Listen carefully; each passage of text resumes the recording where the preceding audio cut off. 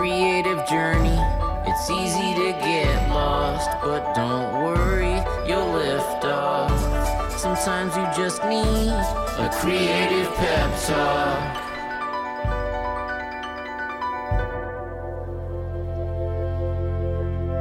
Hey, you're listening to the Creative Pep Talk podcast. I'm your host, Andy J. Pizza. When I was first starting out, all I wanted as an illustrator, as a creator, was a style. A style that was as full of life as my heroes' styles were. But everything I tried either felt too random or too derivative. Nothing felt as authentic and lively and pulsing as the work and the styles of my creative heroes.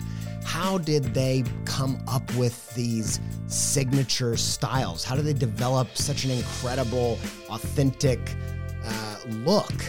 No one in the industry at the time when I was starting out was really talking about how the sausage was made, so to speak, how you start to develop something that looks like you. So as I learned and made strides developing my own style, I try to take note of how is this happening? I try to be observant of my own creative process and how it all came together. And that's what this episode is all about.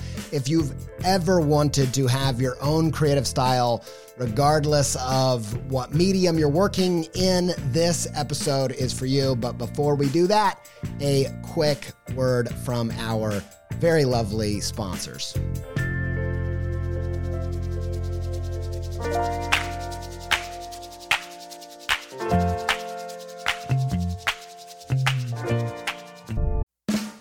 I really needed to rehaul my website. I was talking to some web people, looking around, and I got intrigued by Squarespace's new Fluid engine, partially because it just sounds cool, but also because it allows you to drag and resize and layer up anything you can imagine. I dove in, rebuilt my site.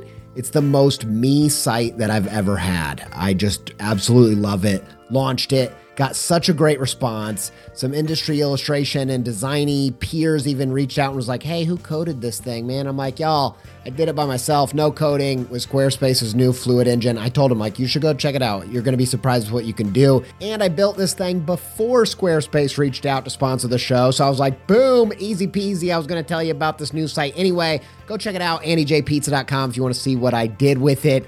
If you want to try it yourself, make a site that's totally you, where you can build a portfolio, sell content and courses and all kinds of other stuff, head to squarespace.com for a free trial. And when you're ready to launch, save 10% off your first purchase of a website or domain with promo code PEPTALK, all one word, all uppercase.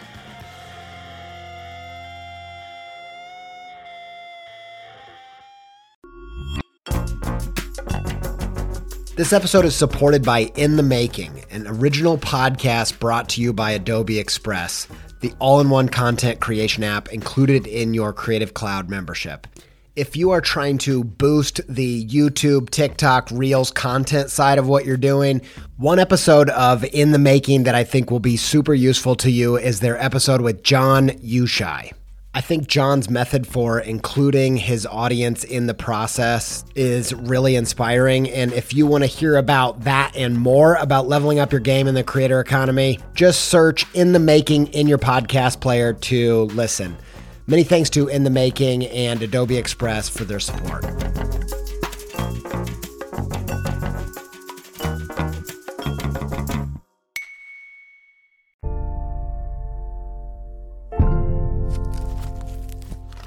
Chapter 1, Style is Dead. The first step for me in progress finding my own kind of signature style within my work was realizing that style isn't as important or miraculous or otherworldly as I thought it once was. For me, the first step was downgrading what I thought style even was. Because when you see style for what it is, it actually becomes less mythical and more attainable. So what is style? I don't think it's the part of your work that's alive. I think it's the dead stuff in your work. And no, I'm not like a fashion guru being like, Cool is out, uncool is in. Long live unstyle, style is dead. I'm not like Mugatu. Are you not aware that I get farty and bloated with a foamy latte? My mistake, Jacobin. Your mistake indeed. But I'm just saying that when you realize that style isn't this transcendent thing that only a few stumble upon, and it's just something that enables your best work. It's not the transcendent, it's not the best of your work. It just enables, it's just an environment for your best work to happen. You'll find it easier to attain it. So let me explain what I mean by that. So when I was starting out, all I wanted was to find my style, like I said, and looking back, it makes a lot of sense why I was so obsessed with style, because all the most creative things I encountered were made by someone who had such a clear sense of their style. It was such an obvious pattern. For me, it was people like Jim Henson, the creator of the Muppets. Like it's such a signature voice and style pulsing through everything Jim Henson made. Tove Jansson, the creator of Moomin. Hayao Miyazaki, creators of films like Totoro and Spirited Away. The thing that all of these creators had in common, that as far as I could tell, was they had this distinct, clear, and recognizable style.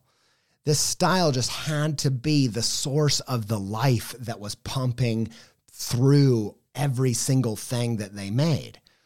So of course, style had to be where these new things were coming from. And I wanted to find that same kind of signature style. But as I went along in my creative journey and made progress in developing my own style, I started to realize that this wasn't maybe what was actually happening. By the time I started to make some progress and had kind of my own look as in the stuff I was making, it started to feel hollow. Like style on its own just kind of felt empty. At first, I was tempted to kind of jump to the conclusion that I think a lot of creators later in their practice adopt, which is style is nothing, style is meaningless, forget style. Style's dead. But then why was it that all of my all-time favorites had such a distinct style if it was nothing to do with what was successful about their work? Like, which is it? It doesn't make any sense. How was it that this new, exciting, lively work sprang forth from a dead thing like style? How is it that my creative heroes' style seemed to so spontaneously generate incredible works of art so consistently? Have you ever heard of that phrase, spontaneous generation? Like, do you remember hearing about that in high school? It's this archaic theory where life is springing forward from nothing. You know, like maggots originating from rotten meat, or mice coming from left out bits of bread and cheese. Like if you had some old bread and cheese and you wrapped it up and you accidentally left it in a corner of a room and you opened it up, there would be baby mice in there. And they just were like, clearly mice come from old bread and cheese, or clearly maggots come from old raw meat. Like that's where they come from. This theory is called spontaneous generation. And of course, we now know that it's impossible for some rotting cheese to birth a mouse. It seems ridiculous in retrospect, but without what we know now, it kind of makes sense. Like you don't have any mice, leave out some cheese, all of a sudden you have some mice. So you can see why they'd think this new life was coming from this dead thing. But we now know in reality, this wasn't where the things were being born from. This dead thing was not where the new lively stuff was originating from at all. They didn't produce the new thing. They weren't where this life was coming from. They were the ideal circumstances for new things to flourish. These settings took care of everything, made all of the environment just right so that the new things had a perfect atmosphere to begin, to have a great start. And I think the same is true for style. In my experience, style isn't what's alive in your work, it's what's dead. My favorite style quote that I've ever heard is from Alfred Hitchcock, who said, "Style is just self-plagiarism." It's just copying the lively stuff from the last work that really worked and doing it again. But of course, when you do it again, it's not going to bring that same bit of life. But that's not the point of it. It's literally taking how you shot that last scene in the movie that you made that you loved the most and just copying it and setting up all your new scenes like that one. It's reused. It's not new. It's not fresh. It's not alive. But like that bit of cheese or that hunk of rotting meat, it may not be the part that's alive, but it's where the live stuff is able to happen. It's the perfect setting for something new to spring forth. Why? Because I know most people assume style's purpose is to make your work unique or memorable, but I don't think that's what style is about at all. And I think it's one of the places where we go wrong is thinking we need to make this so unique, this thing that just defines our work, but it's not that. I think the gift of style and the reason it correlates with great work so often is that it creates a setting that is efficient for new things to begin. So this is part 3 of our 4-part Creative Mastery series. Skill was week 1. Week 2 was strategies. This week, we're going to talk about style.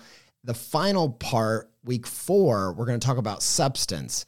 I now believe that it's substance that was the thing I was encountering in the work of my creative heroes like Henson, Janssen, and Miyazaki. And if that's true, why do we need an episode on style at all? Because the new pulsing life of a creative thing, that substance, that doesn't come from an artist's style. But style is the perfect setting for that substance to be cultivated. Why? Because style is efficient. When I make something new, I don't have to choose from 256 colors. I don't have to explore every color combination. I only have about 25 that I tend to use. I don't have to decide whether should I make it out of paper? Should I make paper mache? Should it be acrylic? Should it be clay? Because mostly I just draw with a blue pencil and paint markers. And I could go on in all these different style decisions. And sure, these choices make my work my own. It gives me kind of a look and a feel that's recognizable. But the real power of style, in my opinion, is that it decides so much of the work for me before I even start, so I can focus all my energy and effort on the most important aspect of the piece, which is the substance, which is what is this about? What am I trying to spring into life? What am I trying to pull from my own life that's fresh? I don't have to think about the 800 decisions that go into one little illustration. I just have to think about the one of what is this? What is it about? And then so many of my other decisions are already decided for me by style. Style isn't the new life of a piece, but it's what makes that new life possible. And the greatest thing about this is that when you see that style isn't some holy grail, signature, transcendent, unique, singular thing in your work, you see that it's not the secret to your creativity soul. All of a sudden, you don't have to be so precious about it. When you think that style is everything and you start developing a style and see that it's not, you can feel like, I haven't developed a style at all. This isn't anything like what I love about my hero's work. But when you see that it's not everything, just a setting for new things to spring forth, it's easier to develop. It right sizes the problem of finding your style. And so the first step for me was just saying that style isn't the life, it's the dead stuff. It's the stuff I'm reusing. It's the fertilizer for the new stuff. It's not where the things are springing forth. That was a huge realization for me, and hopefully it will help style feel more attainable for you.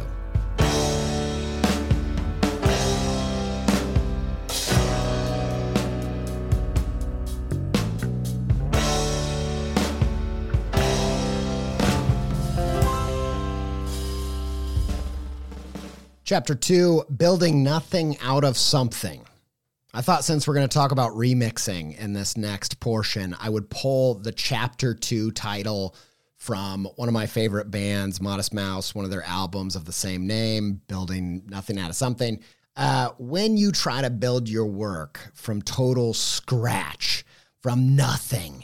It's kind of like, if you wish to make an apple pie from scratch, you must first invent the universe.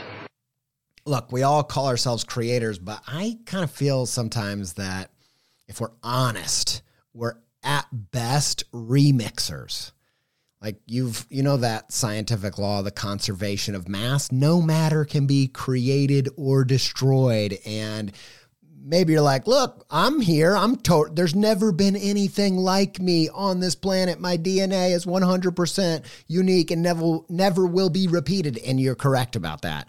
But being a completely one-of-a-kind original thing, really? I don't think so.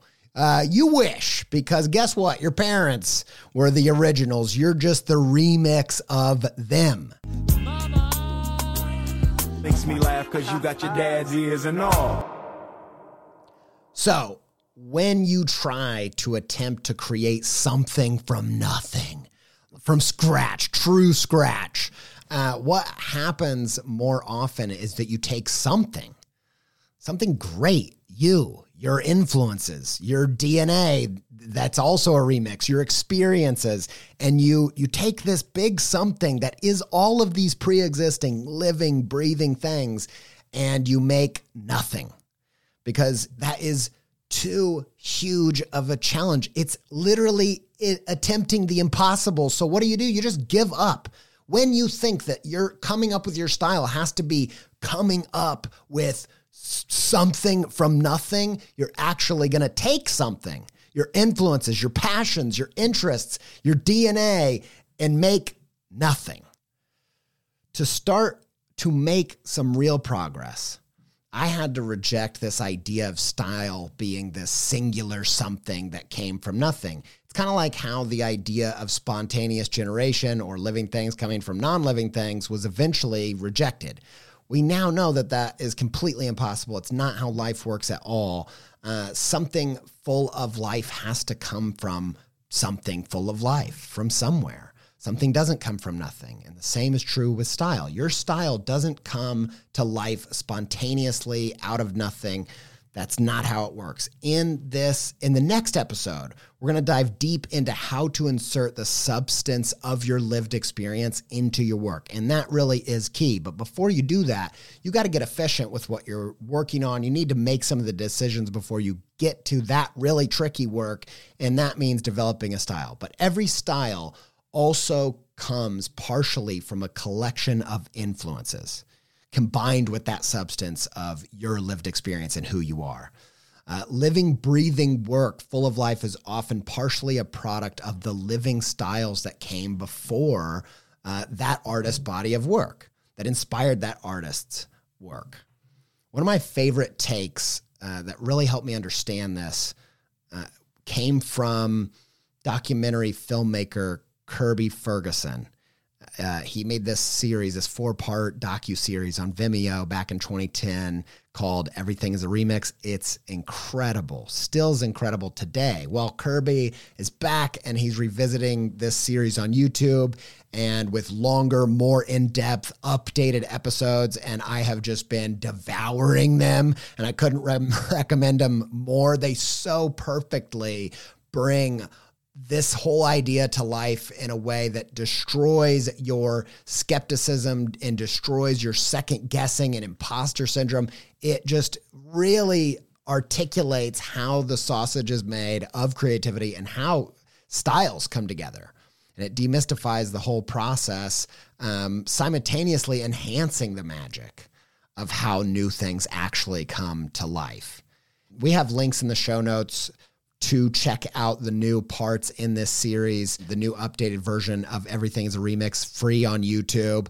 But I was lucky enough to sit down and have a chat with Kirby Ferguson himself, which was just a dream for me because he's someone who's had a lot of influence on my creative practice and my kind of creative philosophy, if you will. And I wanted to just share how he thinks new things come about because it's a little 3-part system that is deceptively simple because it's so brilliant. So here is a little bit of that conversation with Kirby Ferguson.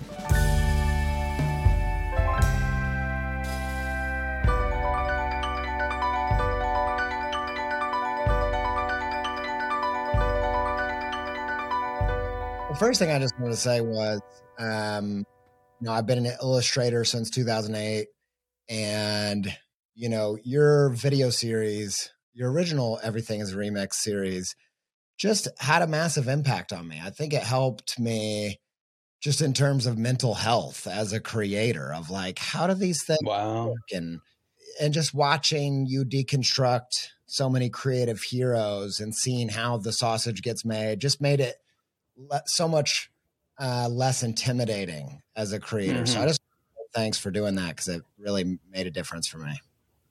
My pleasure. What an honor. I mean, it's gratifying to hear, because that's what I think, like, what I was trying to do with the series was speak to my younger self, basically, like my probably like teenage self, like 15, 16, 17, 18, that sort of age, when you're trying to find your way and you're in awe of creators and you're intimidated and you don't get what they're doing, right? Like they're on a pedestal. You can't imagine how they do it. You don't even aspire to do what they do, really. That's how I felt. And I just didn't get how creative work actually happened. And I wish I just had that simple formula of just copy, transform, combine. That's really all there is to it. So copy is the first one. So just start copying other people's stuff. It's really that simple. And I felt bad about that. I felt like that was I felt like I was being lame or derivative or whatever. I felt like you're supposed to somehow skip that step and just jump the line and somehow be original when you're, a teenager or 20 years old or whatever. Like that's a tall order for a young person like that, unless you're just lucky and you have sort of a unique sensibility in what you do. I think that's not the path that most people are going to follow. Most people are going to start out derivative and be derivative for a good long time. Could you just give like a brief rundown of those three pieces and how people can put them to practice? Sure. I mean, this is the best thing I've ever done in my life. It's just a 3-step process: copy, transform, combine. I came up with it for the original third part of Everything is a Remix.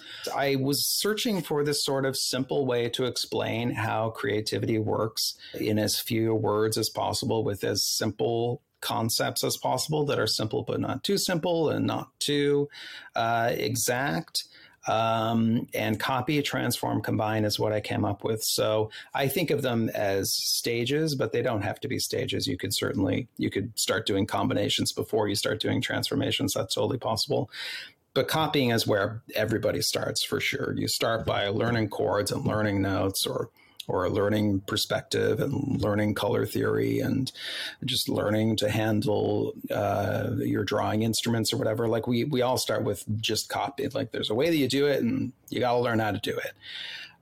So you start with copying, and then I think from there, transformation, I think, can often happen accidentally. You're trying to copy something and you can't quite do it.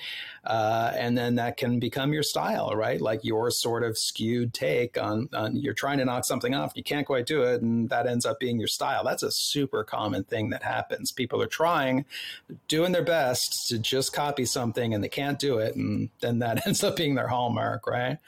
So transformation, I think, often follows copying. So transformation is just doing your twist on making something bigger, smaller, faster, slower, whatever, darker, lighter, whatever the medium is that you're working with, twisting the thing around and doing something different with it. And then combine, obviously, is bringing different ideas together. It's a very fundamental creative act, for sure. It's definitely it's one of the most essential creative acts. So I think like the most powerful way of combining is when you bring things together that people don't see the connection between. Like that's the gold. That's the thing that is very, very hard to find, very, very hard to do. And that's another reason why we need copyright, is because after you've done it, it's really easy to knock it off, but it's really hard to find those connections. Copy, transform, and combine are the three, you can think of them as stages, but the three elements of creativity is how I referred to them originally. And I think they just give you everything that you need to get started. And they've endured over the years. Like I've felt no need to, and I'm a super critical person. Like I don't fall in love with my own stuff. Like I'm quite willing to, like if I thought it was wrong, I'd do a new version of it, right? But it's still right. It still feels right to me. It still works. And it's the most essential. It's the best thing I've done. It's the most essential thing that I've done. And for anybody who doesn't, I think just, anybody who's doing creative work, you should at least watch that part of the video so that you get that, because it really is so empowering. And I think you can leave that video with a different way of looking at things, with a different way of practicing your art, whatever it may be. And it can be anything. It can be anything at all. It doesn't have to be art in a traditional sense. It can be a business. It can be your personal life. It can be a hobby. It can be whatever. It's just the way to achieving mastery in doing things. So I'm very proud of it. I think it's powerful and it has stood the test of time. And, I still love to spread the gospel of copy, transform, combine.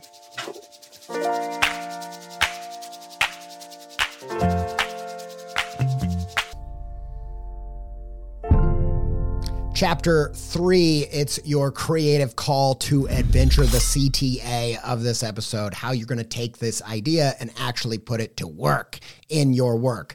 And chapter 3 is draw your easy, happy Venn diagram. No, I didn't accidentally add an S to Venn. I did it on purpose. And if you keep listening, you're going to find out why. I know you're all like, why? What's the S? I'm going to get to that. Just hold on there. Don't get too excited about that. So we've reframed it a little bit. Like, how do you actually develop a style? Let's dig into it. Okay. If we think of style less as the magic and more of the setting for which the magic is easy to occur, we can see it's kind of like Steve Jobs' wardrobe. You've heard this a million times, these great thinkers that finally said, look, I'm not going to spend any of my creative energy or any more of my life deciding what to wear. That's not how I want to express myself. That's not where the life is. And so they go on every day like a cartoon character, like Skeeter from Doug with the orangish red shirt with the lightning bolt on it, and just wear that every day. Now, probably the most famous modern example that you've heard of is Steve Jobs with that black turtleneck, jeans, and New Balance shoes. Not the flashiest outfit, not the coolest thing that you could wear, but that wasn't the point, in the same way that that's not the point of style. It was just one that he wasn't upset about repeating. It felt comfy, it fit, it worked. Now, when I was developing my style of illustration, it was tempting to try and build it from those unicorn pieces, those favorite pieces where I'm like, I don't even know how I did this. Like, what is happening here? I want to do that over and over. That's what I want my work to feel like. But that's not really how style is made, or it's not how my style was made. It's got to be stuff that you're able to repeat and do over and over again. You have to, therefore, know how you did it and not mind repeating it. And so it might not be the thing that was the hardest to make. It's something that you really like how it turned out. You know how you did it, and you'd be happy eating that staple of a hyperfixation meal every day in terms of your creative consumption. That's the Venn diagram. So depending on how large a body of work you have, collect 10 to upwards of even 50 of your favorite pieces. If you're a musician, that could be songs. If you're a filmmaker, it might not be films. It could be scenes even. If you're a writer, it could be blog posts or chapters. Illustrators and designers, it's a little more obvious. It's just like individual pieces, but collect all those things that you really love And you can even include some of those unicorn pieces at this point. Just collect all of your all-time favorites that at least have something about them that you really like. And instead of saying like, what's my favorite? And that's going to be the basis of my style. Look at it through a new lens. Oh. Yes. Yes. He's intolerable. Huh? That's short for Venn diagram lens. See what I did there? I took the word lens and Venn, and I found where they overlapped, kind of like a lens Venn diagram. Anyway, look at it through this new Venns. I'm just going to keep saying it. Now, don't think what's your fave, but think what is something that I could repeat and would be happy to repeat that's comfy. Draw the 2-circle Venn diagram, label the left one easy to repeat, label the right one happy to repeat, then label the overlap, the little section in the middle, your style. That's your style. That's all it is. It doesn't have to be more complicated than that. You probably already have all of the raw, dead meat of your style. It just takes a little time doing the combination process. Now, number the pieces you've collected, then go through and list every piece that has something you like, that you know how you made, that you could hypothetically recreate, and put that number in the first circle of the easy to repeat. Then go through and list all the numbers of the ones that have things that you would be happy to recreate every day, like your staple meal that you just never get tired of, or it's, you know, you're going to get a lot of mileage out of it at least. List all of those on the right, the happy circle. Happy circles. Kind of feeling like Bob Ross right now. Then in the middle, put the numbers that appear on both sides. There you go. That's how a Venn diagram works. You're like, okay, that's not tricky. I knew how a Venn diagram worked. Next part is the fun, kind of trickier bit. It's now time to see how you can combine the elements of these various pieces into a cohesive style. And so you got to kind of take those numbers in the middle, break them down, analyze, deconstruct, like what are those pieces? What are the repeatable aspects and flourishes? And then how can you make some new pieces that combine these things in a cohesive way? Now, some of these pieces might seem contradictory or wildly different, but if you feel in your gut that these are the pieces, don't try to choose between them. Try to combine them. That is really great fodder, really great fertilizer for new life to spur on from. So here's the best part for me. The crazy combinations of these seemingly unrelated pieces are where your signature moves are going to come from.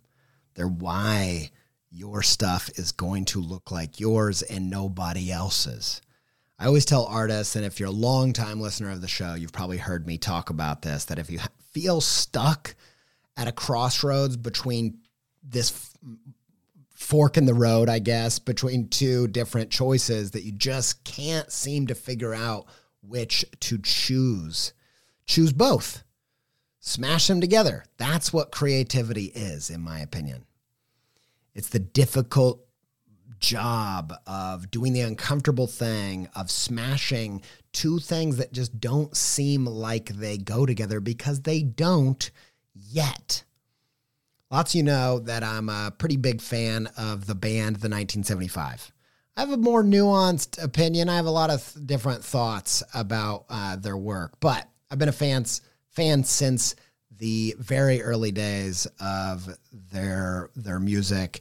I once, how I discovered them was I was illustrating a job for this music article. It was like a roundup of brand new bands, and I saw one of their first videos for a song they have called Sex. And I was like, man, how in the world did one band combine emo kind of pop punk and Sigur Rós? Like, it just doesn't make any sense. How would you know that those two things could even be contained in the same song? And they just released a new record. And I wouldn't say it's my favorite of theirs, but I do really love it. And I think there's some really incredible stuff going on there. What I love most about this record is that unlike their old records that are kind of long and sprawling and full of like instrumentally John Hopkins tangents and acoustic tangents and 80s tangents, this is the first record where instead of saying, should we do the next song acoustic or should we do it 80s pop? Like, should we do this one like an instrumental or should we do this one like Sigur Rós or like, you know, and instead just said yes to all of them all at the same time in each and every song. And then watching them play one of these new songs on late night TV, like seeing the lead singer, Matty, with his acoustic guitar while they play this 80s pop song, it just felt more like them than I'd ever seen. He seems so comfortable in the chaos of all of these different fragmented pieces, and I think that is your challenge. Like, don't tell me Fraggle Rock and mid-century modern design have nothing in common, because they totally do. My work. That's what they have in common. Don't tell me Sigur Rós and Bright Eyes are incompatible, because the 1975 has successfully compatted them. Like, that is your challenge. Find that overlap. Find those pieces that you find easy to recreate elements from and happy to recreate elements from, and then just figure out what their connecting points are, or force those connections, because once you do so, it'll be like the most obvious thing in the world. And that's, I feel like there's a familiarity and a synchronicity and just something really like it's already existed when you put things together in that way, even though it hasn't. It's like these things should always have gone together. And I think that's kind of what you're going for. That sense of, this feels so me. How did it not already exist? Anyway, all these ideas were helpful for me doing what seemed like impossible, which was developing my own style. And if I'm honest, I feel like I'm still on the journey, and I'll always be reinventing and adding flourishes and copying myself and reinventing it again. That's just kind of how it goes. But I hope that it both comforts you, that you don't have to do something that's actually impossible. You don't have to start from true scratch and reinvent the universe. And you can just have some fun.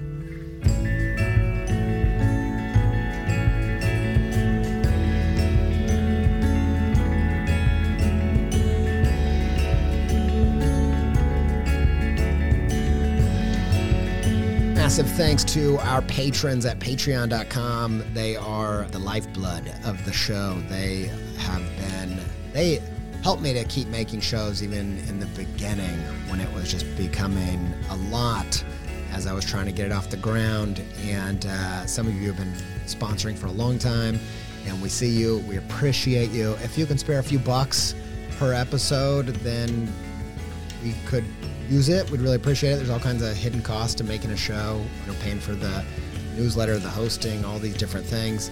If you can't spare the bucks, don't. This show exists to help you build a thriving practice. If you're not in a stage where you can front that, forget it. We're here for you, helping you, supporting you. But if you can kick back a little bit of support, we appreciate you. We see you. Thank you, Patreon backers. Massive thanks to Yoni Wolf and the band Y for our theme music. Thanks to Connor Jones of Pending Beautiful for editing the show with so much life and joy and happy styleness with it. And thanks to Ryan Appleton and Katie Chandler and Sophie Miller, aka Sophie Pizza, for all the other assistance in all other podcast aspects. And until we speak again, Stay pepped up.